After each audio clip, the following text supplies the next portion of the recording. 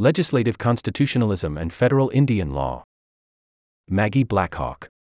Abstract.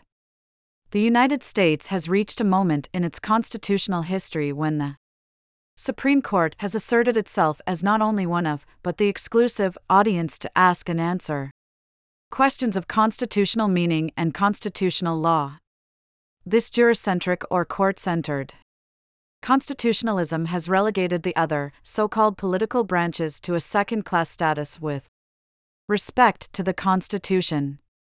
Not only has the dominance of the court dampened our constitutional culture writ large, it has also occluded the ways that Congress and the executive branch play distinctive and vital roles within constitutional lawmaking. As we finally tamp out the last few embers of hope that the Supreme Court can alone sustain, preserve, and protect a robust constitutional culture within the United States, I offer here another world now in existence that could provide strategies and visions for a less juricentric future writ large, that is, the case study of federal Indian law and of American colonialism and the native advocacy that gave birth to this body of law. The core theoretical contribution of the case study is that recognizing legislative constitutionalism as a legitimate and co-equal form of constitutionalism could support a distinctive and thus more varied constitutional culture than that offered by our current juricentric system. Scholars have long celebrated the unique form of participation in the lawmaking process offered to the public by the institutional structure of Congress and have highlighted the ways that Congress has fostered constitutional deliberation with the people themselves.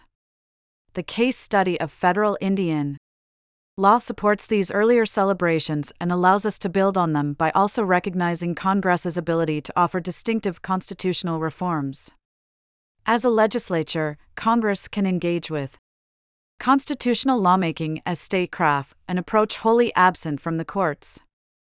In the context of American colonialism, Congress has offered constitutional reforms in terms of structure, that is, the institutions of the U.S. government and their design, implementation, and alteration of the structural aspects of the constitutional order, the contours of its federalist framework, and the distribution of power, including to subordinated communities, as an insufficient and imperfect, but innovative form of constitutional lawmaking.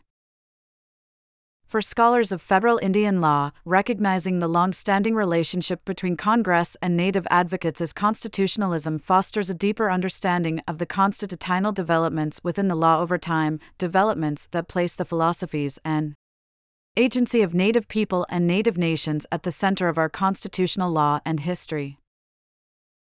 Beyond reperiodization of our Native legal and constitutional histories, exploring legislative constitutionalism within the field of federal Indian law provides us with an illustration of Congress taking a central role in the identification and mitigation of constitutional failure, an illustration that illuminates the problems and promise of legislative constitutionalism. Page 2 of 99.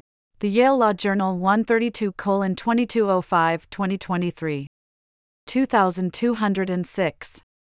For reformers hungry to push back on the monopolization of power by the Supreme Court, the case study of federal Indian law offers an example of marginalized advocates successfully rein in the court using little more than persistence and ingenuity. Importantly, this case study demonstrates that stripping power from the court may not dampen our constitutional culture or leave it to the whims of populist passion, even in the context of constitutional failure and even as applied to subordinated populations.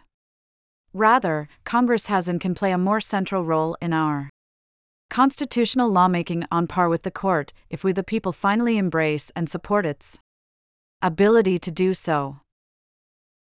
Author Fond du Lac Band of Lake Superior Ojibwe, Professor of Law, NYU School of Law. Discussions about this project began before a pandemic altered our national landscape and a leaked opinion changed our national discussion about the Supreme Court. Interest in constitutionalism outside the courts has gained momentum ever since, and I have connected with many fellow travelers along the way for their fellowship, brilliant insights, and sharp critique I owe a great debt to. Laurie Benton, Richard Briffault, Daniel Carpenter, Josh Chaffetz, Ryan Dorfler, Bill Eskridge, John Fairjohn, Abe Gluck, Jonathan Gould, Vicki Jackson, Aisha Jane, Louis Kornhauser, Genevieve Lakier, Sophia Lee, Lawrence Lessig, Bird Loomis, John Manning, Jonathan Masser, Martha Minow, Sam Moyne, Rick Pildes, Eric Posner, Robert Post, Difna Rana, Bertrand Ross, Riva Siegel, Stephen Smith, Robin West, and James Whitman, as well as participants of the Culp Jr. Scholars of Color Colloquium, ALS Legislation and Law of the Political Process Annual Panel, Legislation Roundtable, Congress and History Conference, Yale Legal History Forum, University of Chicago Public Law Seminar, Harvard Law School Public Law Workshop, Berkeley Law Public Law and Policy Workshop, Richmond Law Faculty Colloquy, and the NYU Colloquium on Law, Economics, and Politics. Ned Blackhawk, Gizagian. For thorough and thoughtful research assistance, I am grateful to Tom Casaro, Justin Cole, Ashley Fox, Olivia Garna, Megan Lada Gupta.